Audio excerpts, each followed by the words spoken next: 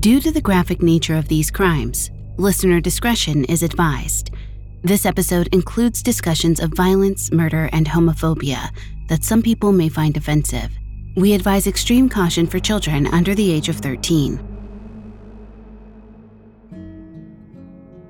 Frank Amador braced himself as he exited the courtroom. Within moments, reporters swarmed him, shoving microphones in his face and shouting questions. Frank cocked his head to the side to avoid looking down the barrel of the cameras and tried to smile politely. He wasn't one to crack under pressure, and right now, for his brother's sake, he had to keep his composure. Just like in the courtroom, giving into his emotions would only make the situation worse. Frank kept his expression even as he answered question after question after question. Yes, of course, he was still committed to getting justice for Scott. No, he wasn't angry when he listened to his brother's killer testify. But on behalf of his family, he had to be honest. The defense's case was a bunch of bull. He kept his statements short and sweet, though it didn't seem to matter either way. There was no end to the curiosity. Every day he had to relive his brother's violent death in court, then relive it again for the media until he could finally go home and grieve. Still, he pushed through it all because he hoped in the end Scott would be at peace. Frank wasn't naive enough to be confident, but he did have faith. If he played his small role, maybe the jury would deliver the verdict he believed was just. Maybe eventually he would get the result he wanted so desperately. That small thing might make things feel all right again, at least for a moment. But he didn't get what he wanted. No one did.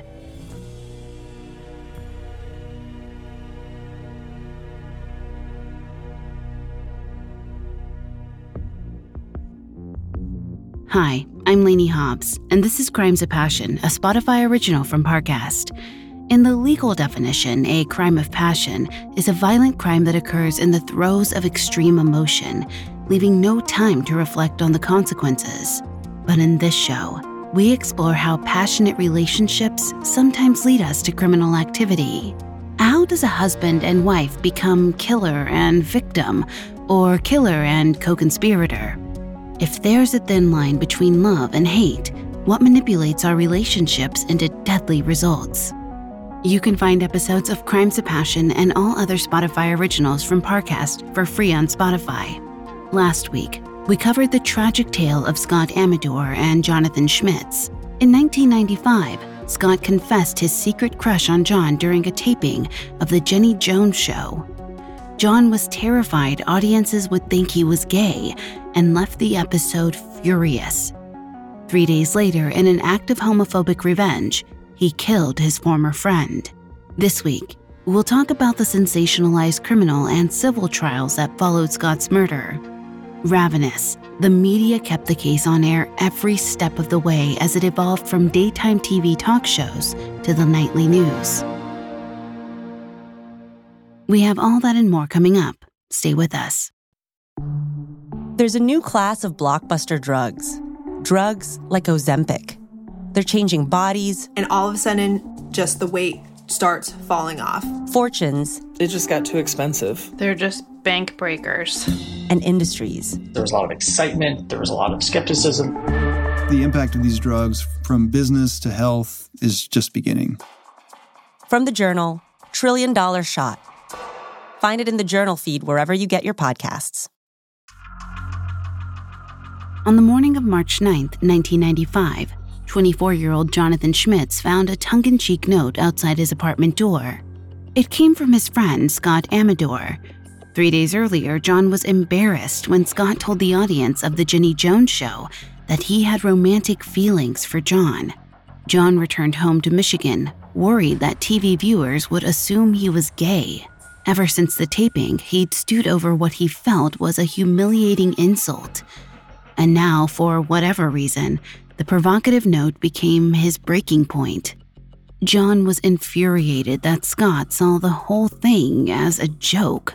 Or maybe he was simply waiting for any excuse to get violent. Either way, John took his revenge. After stumbling upon the note, John bought a gun, headed over to Scott's mobile home outside of Lake Orion, Michigan, and shot him twice in the chest. By the time the smoke cleared, John had already hopped in his car and sped out of the neighborhood in a panic. It's not clear if he really had a plan. Scott's roommate Gary Brady saw the shooting firsthand, but John didn't try to harm him. There was no point in trying to get rid of witnesses. He'd done everything in broad daylight. Earlier that morning, John withdrew $300 from an ATM, which he might have intended to use to escape. But once he was on the road, he must have realized $300 wouldn't be enough to get away with murder. After a few minutes of hectic driving, he pulled into a gas station parking lot to gather his spiraling nerves. It didn't take long for John to come to grips with his situation. He was never going to get away clean. Running would only make things worse. After some thought, he decided his only chance was to turn himself in. If he cooperated, maybe he could work something out. Hands trembling from fear and adrenaline, John walked to a nearby payphone and dialed 911. His voice started out even, but quickly started to shake. John told the dispatcher he'd shot Scott Amador because Scott had played a, quote, mean joke on him. He claimed it was all because Scott took him on Jenny Jones. After John's confession, police took him into custody, and from there, the news traveled fast. Scott's brother, Frank Amador, was one of the first to hear about the murder. Because he lived in the same town as Scott, he arrived at the crime scene soon after the police. But already, word had gotten around. A neighbor told reporters she heard the shooting was about Scott's appearance on Jenny Jones. Officers advised Frank to get a good lawyer, warning him the story would become a media circus. They were absolutely right. From the beginning, TV cameras covered almost every second of the story. Not only was John's motive unusual, but the media itself was directly involved in the crime. Suddenly, journalists and talk shows got to be major characters in a murder, not just the spectators, and they took full advantage of their new roles. But all the media coverage may have had a drastic impact on the jury well before the trial. Before I continue with their psychology, please note, I am not a licensed psychologist or psychiatrist, but we have done a lot of research for the show. A psychological study conducted in 1994, just a year before the shooting, determined that pretrial media coverage can unconsciously shape the opinions of jurors. In their paper, researchers James Ogloff and Neil Vidmar laid out some damning facts about mass media. Serious crimes, or those with a shocking or salacious angle, receive the most airtime, and in general, journalists prioritize grisly details and incriminating information about suspects. This can benefit the prosecution, since the discovery of contradictory evidence isn't usually covered as widely. However, the study also determined that those most affected by pretrial coverage were often completely unaware of their bias. Study participants who were exposed to this kind of media consistently recommended more severe punishments than those who weren't. Overall, the research found people tend to be overconfident that they haven't been influenced by outside factors. In general, more coverage of a crime often makes it more likely that defendants are found guilty, but it can go either way. No matter which way the media influenced the jurors' opinions in John and Scott's case, it probably had some effect. And it's also likely that none of the jurors or reporters even realized they were being swayed. That point is especially important in this case, because the cameras weren't just outside the courthouse, and reporters weren't just hounding the Amadors and Schmitzes on the street. Court TV, a channel dedicated in part to gavel-to-gavel coverage of salacious trials, had cameras rolling live inside the courtroom.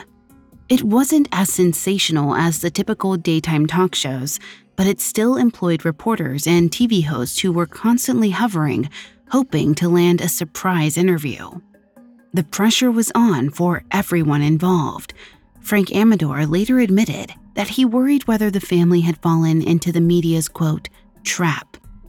He, along with members of the Schmitz family, thought they needed to go along with the spectacle. It felt like talking to journalists was a necessary step in finding justice, and it was only natural to want to publicly defend themselves, especially during such a contentious trial. Though whether the media coverage was helping or harming the case was debatable. All the talk may have only added fuel to the fire. Depending on its angle, each show played up certain aspects of the lurid crime. Some may have even exaggerated to create big stories out of every little twist and turn. In a sense, the families involved got an extended taste of what every guest on the Jenny Jones show endured. Their dirty laundry was broadcast to the world to satisfy the public's morbid fascination. Over the following weeks and months, rumors and accusations spread like wildfire. Donna Riley, who was on the Jenny Jones show with Scott and John, was swept up in the drama as well. Though she didn't speak to the media much herself, it was clear she was shocked and confused by the murder. She was close friends with both men and had no idea John was capable of that kind of violence. She thought the Jenny Jones taping would be a fun, once-in-a-lifetime experience. Instead, it was a horror story that never seemed to end. Meanwhile, new programs hosted in-depth discussions about John and Scott's sexuality, helmed by people who had never met either of them. Many publicly speculated that John was closeted. His parents were scrutinized and ridiculed. Scott's family also had to endure invasive interrogations about his private life. Depending on the day, shows painted both men as drug addicts or sexual deviants. Neither was true. It was exactly the kind of speculation John Schmitz claimed he feared when he killed Scott Amador. And ironically, he made his own nightmare come true. Thanks to John's own ego and intolerance, his minor talk show appearance became the defining event of his life. He'd be haunted by his actions forever. With all the evidence against him, there was no real debate about John's culpability going into the proceedings on October 14, 1996. But his defense team did hope to score a less serious conviction, such as second-degree murder.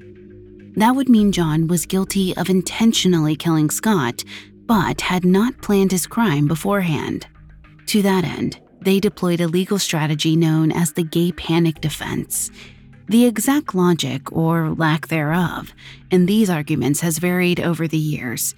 Sometimes defendants claim they were provoked to violence by unwanted sexual advances from a member of the same gender. Sometimes they say these advances were physically threatening and they only acted in self-defense. Still, others say they completely saw red or blacked out and had no memory of committing the crime at all. Essentially, John's attorneys argued he was put in a state of temporary insanity as a result of being humiliated by Scott's on-air confession. The murder, according to them, wasn't really premeditated. John wasn't thinking clearly at the time. The explanation wasn't intended to entirely excuse the crime, but instead lessen John's punishment. Over the years, this strategy has been used in many criminal cases, but it is problematic and many scholars argue it should not be allowed in a court of law. Legal professor Cynthia Lee has identified several troubling aspects of the gay panic defense. She wrote that the strategy reinforces negative stereotypes about gay men by portraying them as aggressive sexual predators.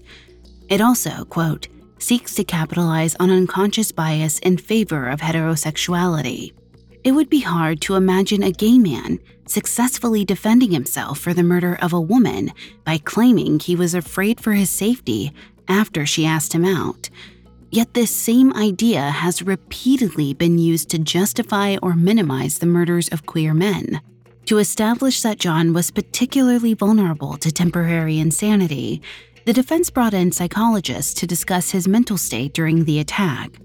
Experts told the jury John had previously been diagnosed with manic depression. About a year before the shooting, he attended several counseling sessions with psychiatrist Dr. Habib Vaziri. Dr. Vaziri stated John suffered from depression, had issues with drug dependency, and endured a traumatic, abusive childhood.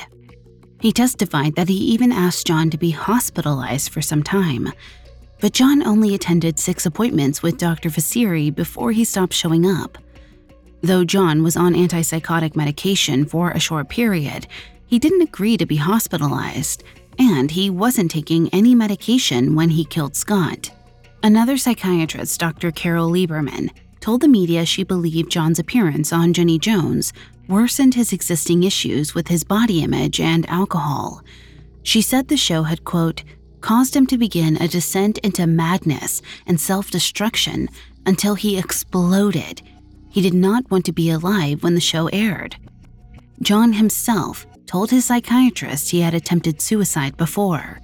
His father confirmed it, and the depression wasn't his only medical issue. He'd also been diagnosed with Graves' disease, an immune disorder that can affect a patient's mood. According to the Mayo Clinic, Graves' disease can cause fatigue, anxiety, and irritability. John's attorneys argued this toxic combination of psychological issues caused him to irrationally erupt in anger after Scott's TV confession. It may have seemed like a long shot, but it was nothing compared to what was coming. As the trial proceeded, the defense was gutsy enough to try and portray John as the victim. Coming up, the jury reaches a verdict, but the case is far from closed. Hello, I'm Hannah Maguire. And I'm Suruthi Bala, and we're the hosts of the new Spotify original from Parcast, Sinister Societies. You may know us from the very creepy and excellent podcast Red Handed, but now we've teamed up with Parcast for an unprecedented look at history's most nefarious groups. Some preach extreme religious practices, others warn of impending doom, and then there are those whose endgame is far more diabolical. Every Tuesday on Sinister Societies, we take a peek behind the curtain and discover the most ominous organizations the world may or may not have known. Learn how entrepreneurial sects made fortunes off their brand, how charismatic cult leaders caught the eye of celebrities, and why strange orders of the extraterrestrial or collegiate kind attract the most unlikely of followers. Some groups convene in the shadows, others operate in plain sight. All are absolutely sinister. Follow Sinister Societies, free and only on Spotify. Now, back to the story. On October 14th, 1996, 25-year-old Jonathan Schmitz went to trial for the murder of Scott Amador. John's lawyers deployed the gay panic defense to argue he wasn't in a stable state of mind during the attack. They pointed to a series of existing mental health conditions to claim John was temporarily insane when he committed the murder. But that was only the beginning. The defense also speculated that when John shot Scott twice with a shotgun, he thought he was acting in self-defense. To demonstrate this, they relied on testimony from Scott's roommate, Gary Brady, who witnessed the shooting firsthand. Gary testified that when John came up the driveway, brandishing a shotgun, Scott retreated inside their trailer. He tried to close the door, but John forced his way inside. Then Scott backed up and grabbed the closest thing he could, a wicker chair, to defend himself. According to Gary, the move appeared to be intended as self-defense. Scott held the chair like a shield. But the defense theorized that John saw this as an act of aggression.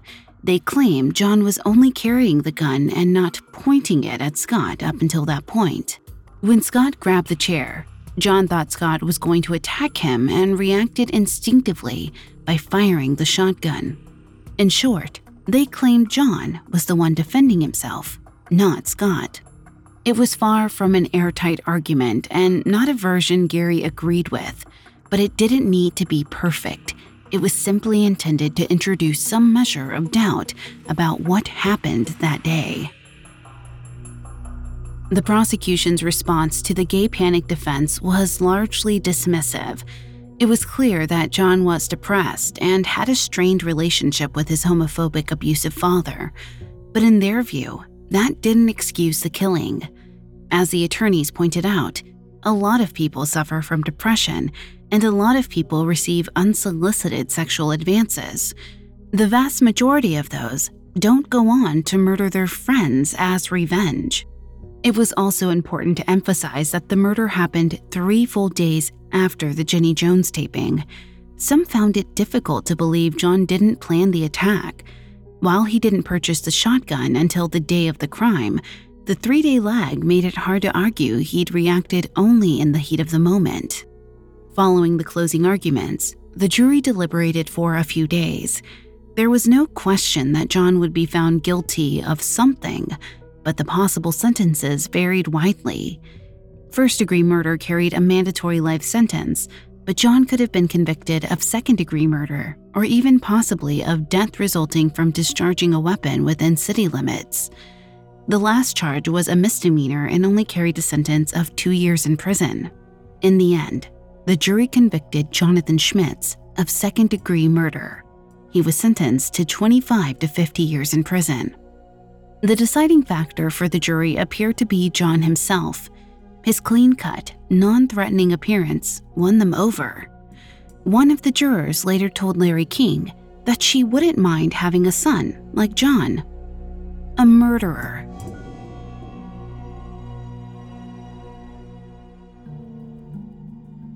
According to Scott's brother Frank, the conviction didn't please either the Amadors or the Schmitzes. Though they disagreed about the extent, both families pinned at least some of the blame for the murder on the Jenny Jones show. The Amadors saw it as a catalyst, and the Schmitzes saw it as the entire cause of John's mental breakdown. After the criminal trial, neither family felt as if justice had been served. That was a popular opinion, especially on the airwaves. Since there was no real debate that Jonathan Schmitz had killed Scott Amador, reporters shifted the focus to the Jenny Jones show early on.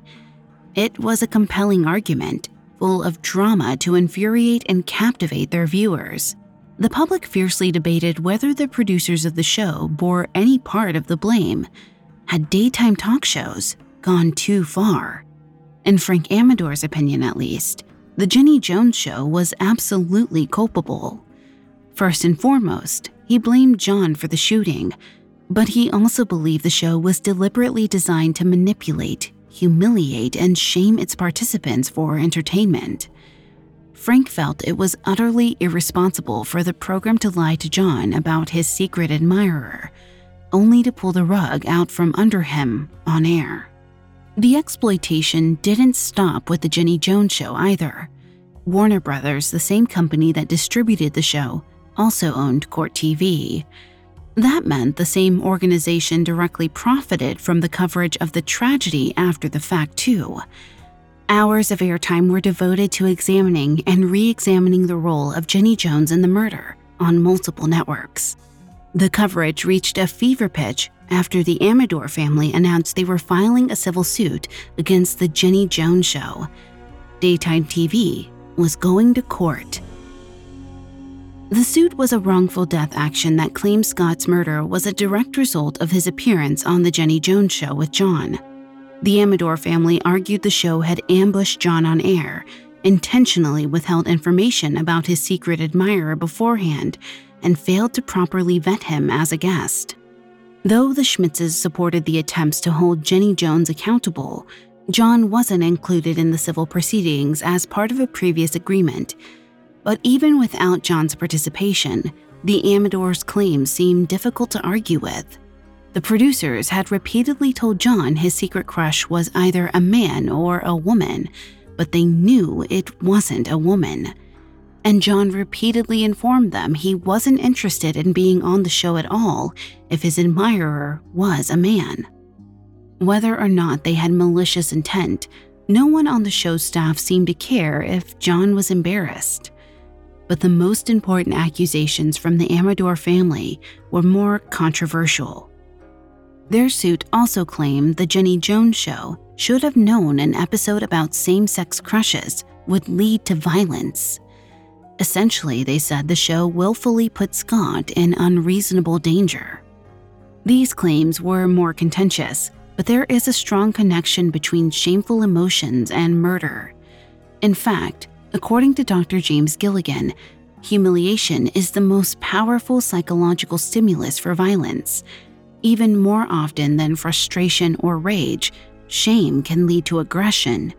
And the Jenny Jones Show created an environment that cultivated and intensified those feelings, all for TV ratings.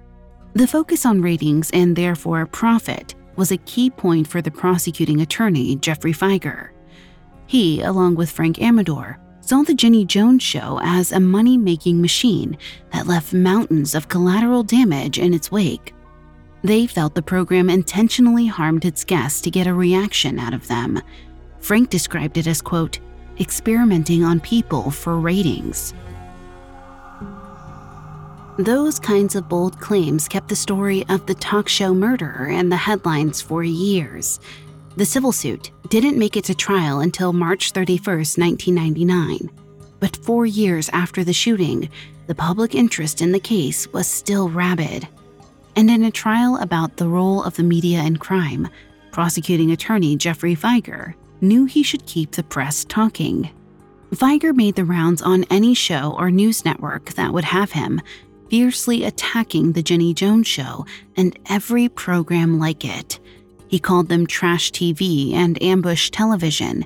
He painted them as only concerned with profit, not people. To Fieger, there was nothing lower than a person who knowingly exploited others just for a laugh and some cash. But he still had to convince a jury, which meant he had to put Jones and other producers in the hot seat.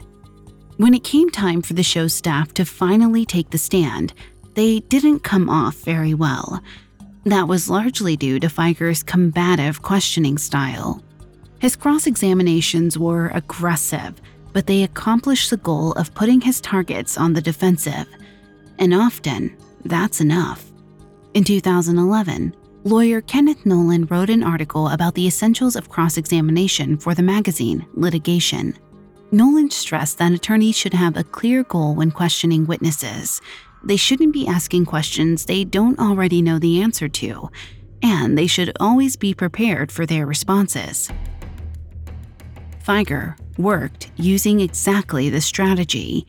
He started by needling the staff about what they looked for in a prospective guest. He wasn't shy about showing open contempt for the staff. He even accused one producer of making up everything he said on the stand. He wanted to get a negative reaction out of them and put them off balance. After all, in his opinion, that was exactly what Jones and the producers did to their guests. He argued the entire premise of the show was to embarrass, hurt, and exploit people for entertainment. And Fieger made sure that point stayed on the jury's mind. In his opinion, it perfectly explained the scandalous topics Jenny Jones centered its episodes around. Besides the secret crushes divulged during the Scott Amador taping, Jones also frequently encouraged her audience to mock her guests and put them down. In one episode, spectators lined up to insult a woman's weight while she sat on stage in a revealing outfit. Those insults even made it on Jones's Best of the Year program. A similar dynamic was at the center of the show's regular makeover segments. People who dressed in punk, goth, or biker clothing were invited on the show just to be publicly ridiculed. Once the audience had their fill of making fun of the people on stage, the guests were cleaned up and brought out in more conventional outfits. While occasionally the show captured positive or uplifting reactions, all too often they devolved into petty squabbles and vicious mockery. It was easy to come to the conclusion that the segments were designed that way. The show manufactured drama, and the more over the top, the better. While it may have simply been for entertainment, real people got hurt. However, the producers of the show disagreed. They adamantly denied the accusations. They didn't feel they lied to Jonathan Schmitz about his secret crush. According to them, it was just supposed to be a lighthearted surprise, not a malicious deception. But the harder Fieger pushed, the more tense the atmosphere grew. At one point, Fieger asked a producer if the show had taught them how people reacted to embarrassment. The producer answered no, claiming the show didn't hurt, embarrass, or humiliate people at all. It came off as a brazen overstatement, considering they were on trial for an episode that led to a man's murder. It seemed naive to argue the show had never crossed any lines. With the groundwork established, the prosecution moved on to John Schmitz and Scott Amador's taping. In particular, Fieger focused on the moment toward the beginning of the segment, when Scott was prodded until he described his sexual fantasies about John. Fieger's point was that those kinds of questions had no intent but to humiliate. It was hard to believe that leading anyone in that kind of lurid direction could end any way other than awkward embarrassment. Yet again, the producers denied that was their intention, but floundered when pressed.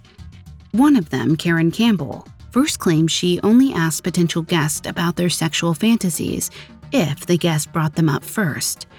She later walked the statement back, clarifying that she often did ask about their fantasies completely unprompted. How could she not? That kind of thing was prime daytime material. Fieger was clearly out to make the show's staff look untrustworthy, and for many, he succeeded. Though plenty of people still believe the show shouldn't be held accountable for the murder, no one could deny things looked bad on the stand.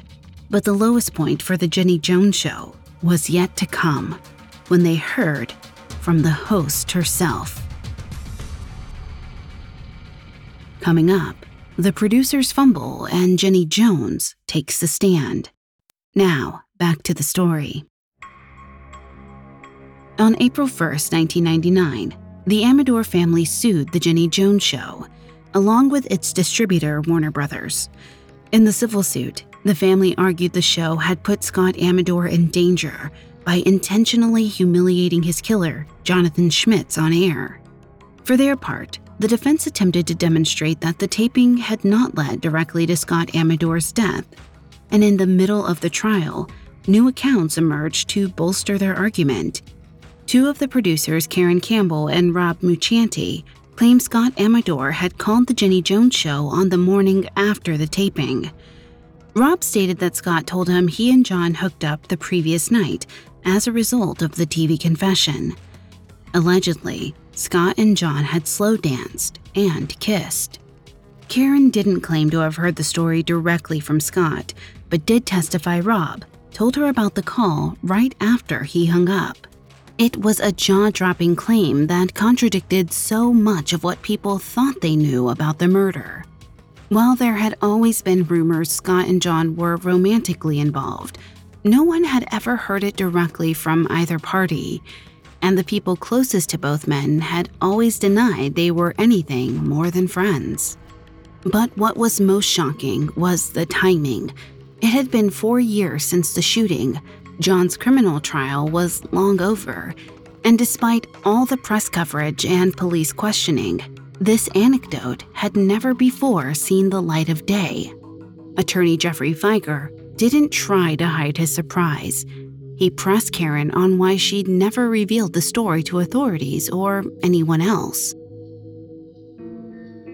Jenny Jones had even written a book on her experience during the criminal trial, but she never mentioned any post-show conversations with Scott. Karen's explanation was simple.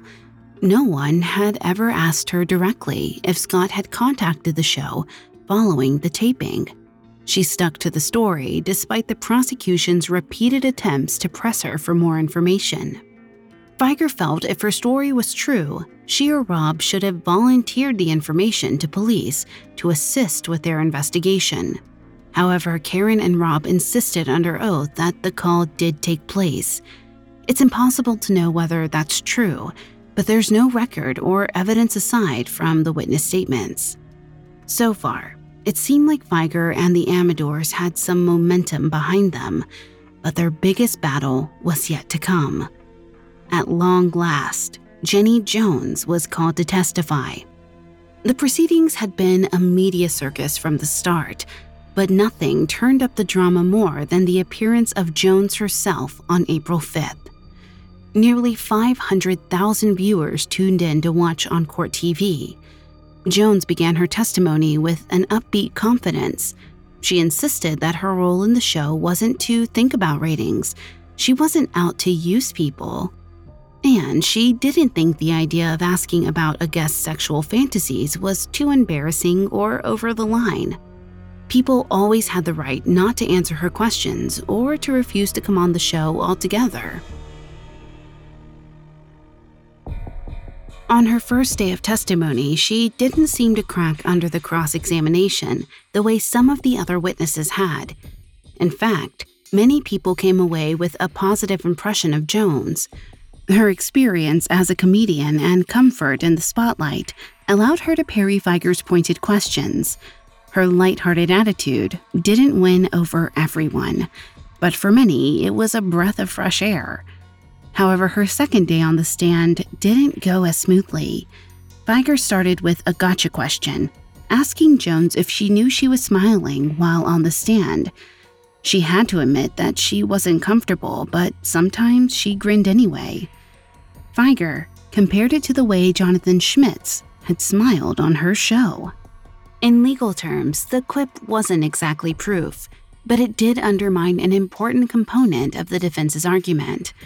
Over and over, the show staff insisted no one could have known John was uncomfortable at the taping. They pointed to his smile and friendly attitude on stage as evidence. However, just because John smiled for the camera didn't mean he was happy. Most people are familiar with the concept of nervous laughter, and psychologically, this same concept applies to all positive expressions of emotion. Smiling can actually relieve anxiety, and researchers believe these types of unconventional emotional responses can help regulate stress. Pointing out Jenny Jones's nervous smile on the stand finally succeeded in putting her on the defensive. After a few more minutes of questioning from Feiger, she sounded just as suspicious as her producers. So, he pushed her harder. He capitalized on the way she typically downplayed her own role in the case. Jones had a tendency to push responsibility onto others or the show itself. At some points, it almost sounded as though Jenny Jones had no control or input in her own show. Whether or not that was true, to the average person, it seemed unbelievable. Feiger also got her to admit that the program didn't bother to get permission from its guests to air their sexual fantasies. Jones tried to argue back, but sounded as though she was on shaky ground. It was a tense final act for the proceedings. Following Jenny's testimony, the lawyers gave their closing arguments. The Amadors and Feiger appealed to the jury's emotions. They asked them to punish the rich Hollywood machine they believed had exploited Scott Amador. The show's attorneys, meanwhile, largely stuck to technical definitions. In their eyes, it was an open and shut case. It didn't meet the standard for legal negligence. There was no reliable way the producers could have anticipated the violence, and it wasn't illegal to ask Jonathan Schmitz to appear on the show. They argued they couldn't possibly have predicted what would happen next. As the civil trial came to an end in May 1999, no one knew quite what to expect. Most legal experts believed Warner Brothers would come out on top. They had a legal army behind them, and awarding a judgment in the case could potentially have massive ripple effects. If the Amador succeeded, the entire daytime TV industry might be in danger. On the other hand, there were points when the defense struggled to get the better of Feiger. Throughout the proceedings, there was a distinct feeling that something was off. Everyone seemed to be performing in some way, so it came down to whose performances you believed. And in the end, that was what mattered. The jury found in favor of the Amadors, awarding them over $29 million. It was a tremendous shock and an unlikely victory for the Amadors. News pundits and TV hosts everywhere reeled. People speculated that so-called trash TV would be gone for good, soon. Others worried the implications would affect journalistic sources and a wide range of media fields would be caught in the crossfire. The television world seemed to be on the precipice of a major upset. But the mood didn't last. The Amador family never saw a dime of that money. Warner Brothers appealed the case and successfully got the judgment overturned 3 years later. The Michigan Court of Appeals disagreed that the show had a responsibility for its guests after the fact. The court wrote, quote, "Defendants in this case had no duty to anticipate and prevent the act of murder committed by Schmitz 3 days after leaving defendant's studio and hundreds of miles away." Warner Brothers called the judgment an important victory. The result was no doubt disappointing for the Amador family, but they'd always known they were fighting an uphill battle. To them, the point of the civil trial was to get their message out there and send a message to the networks. People's lives aren't just fodder for entertainment and should be treated with respect. Ultimately, the controversy didn't get rid of exploitative daytime talk shows. Jenny Jones ran until 2003. Similar shows like Jerry Springer stuck around even longer. Springer was on the air until 2018. Yet in time, the fad ran its course. Nowadays, daytime TV is a more varied environment, and there is far less ambush television. In a way, the format has become an outdated relic, symbolic of the 90s, and while Jenny Jones remained popular for years, she has since retreated from public life. Her once recognizable name has faded to obscurity. Jonathan Schmitz has also retreated from the spotlight. Since his trial, he's made few public statements.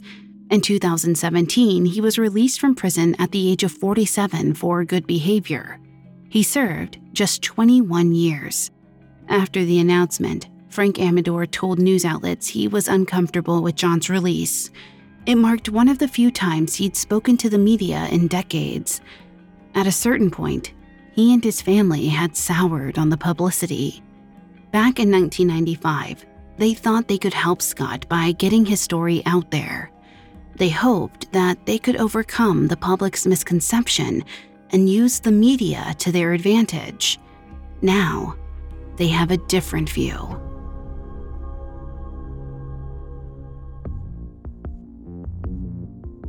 Thanks again for tuning into Crimes of Passion.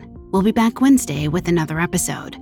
For more information on Scott Amador and Jonathan Schmitz, amongst the many sources we used, we found the documentary series, Trial by Media, to be helpful to our research. You can find more episodes of Crimes of Passion and all other Spotify originals from Parcast for free on Spotify. We'll see you next time, when true love meets true crime.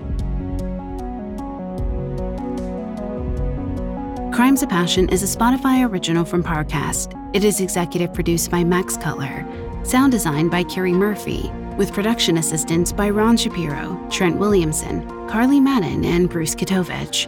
This episode of Crimes of Passion was written by Terrell Wells, with writing assistance by Maggie Admire, fact-checking by Haley Milligan, and research by Mickey Taylor and Chelsea Wood. I'm Lainey Hobbs.